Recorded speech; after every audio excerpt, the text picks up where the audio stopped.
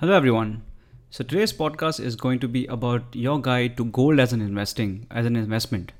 So gold is a very interesting asset class. It's probably the most overheld investment in India as a country.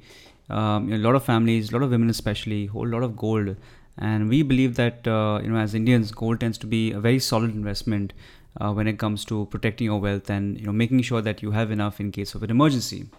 So let's talk about gold as an investment. We know that gold has emotional value and all that, but how does gold do as an investment? Let's figure out in today's portfolio. But when we talk about gold, there are certain things that come to mind. One is that it has an emotional value. It has an investment. It is an investment product. Gold acts as a very hedge against inflation. It's something that you can use to flaunt or show off. It's a privilege to hold. A lot of people think of gold as an alternative to currency, and a lot of people see gold as a safe asset class during periods of uncertainty. But let's start with what is a gold investment demand. There's a lot of demand in gold in India, but the reality is that very few of it is produced in India. Most of it is imported. So very important. Most of the gold today in India is imported. So a lot of this gold you buy is probably coming from outside of India. But the role of gold has had many things in the past. It has been used as money, it is used as an investment product, and it's also used as a consumption product. By that, what I mean is a lot of people use gold for jewelry and other things. Gold is primarily is commodity. So and because it's a commodity, its price usually depends on demand and supply.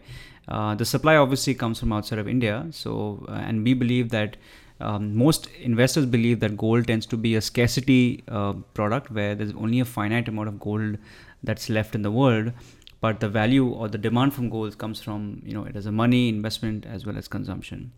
So let's talk about gold's performance. What we've seen is gold has actually done really well in terms of its performance over the last 30 years. I think if you look at gold, it has done about 10 to 11% in returns, which I think is pretty credible. It shows that it has been very effective in really beating inflation, and it's one of those asset classes which have managed to do decent performance over the long term periods. But in terms of equity, we've seen that gold does not really beat equity. If you're looking for an asset class that does the best over time, then equity is tend to be the best. I think equity gives you an outperformance of gold of typically about 4 to 5%.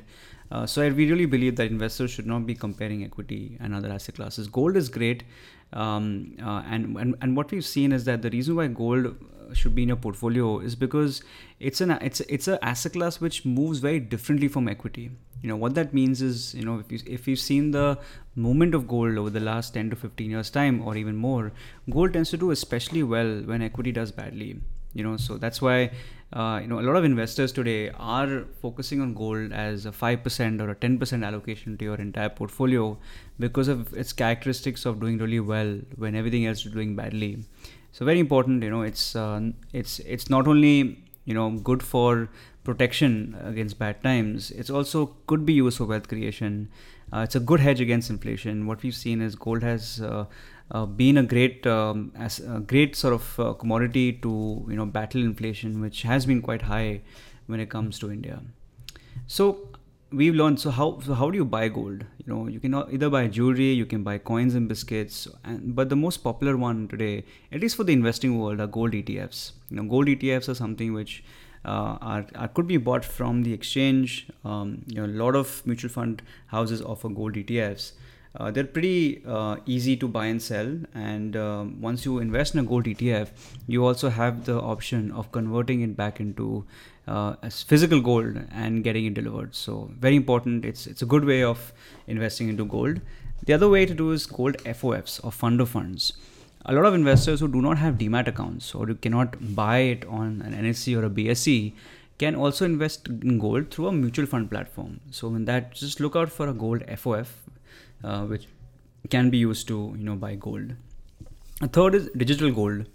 Digital gold is also one way of buying gold. A lot of platforms, online platforms, brokerages offer access to digital gold. Even something like Paytm or Google Pay also have partnerships to buy digital gold. So that's one way of buying digital golds. There is a small fee associated with buying digital gold, which investors need to take into account. But otherwise, it's a great way of buying gold. A very popular way of buying gold is through something called SGBs or sovereign gold bonds. So it's a great and this is the reason why it's very popular, is because not only does it give you access to gold, it also gives you an interest rate of 2.5% every year. So this is a long-term product. So the tenure of this investment is about 8 years. So anyone looking at buying a product which is long-term, if you're looking to buy gold for 5, 10, 15 years, SGBs could be a great way of buying it. You not only get price appreciation of gold, you also get an extra of 2.5%, which I think is really good in terms of your investments going forward. So very important, why should you use gold in your portfolio? Number one, it's a great inflation hedge. Also gold tends to do really well during turmoil in the markets, at least historically. So it offers good diversification to investors' portfolios, and investors can use variety of ways to buy gold for their investments. So thank you so much. Looking forward to the next one.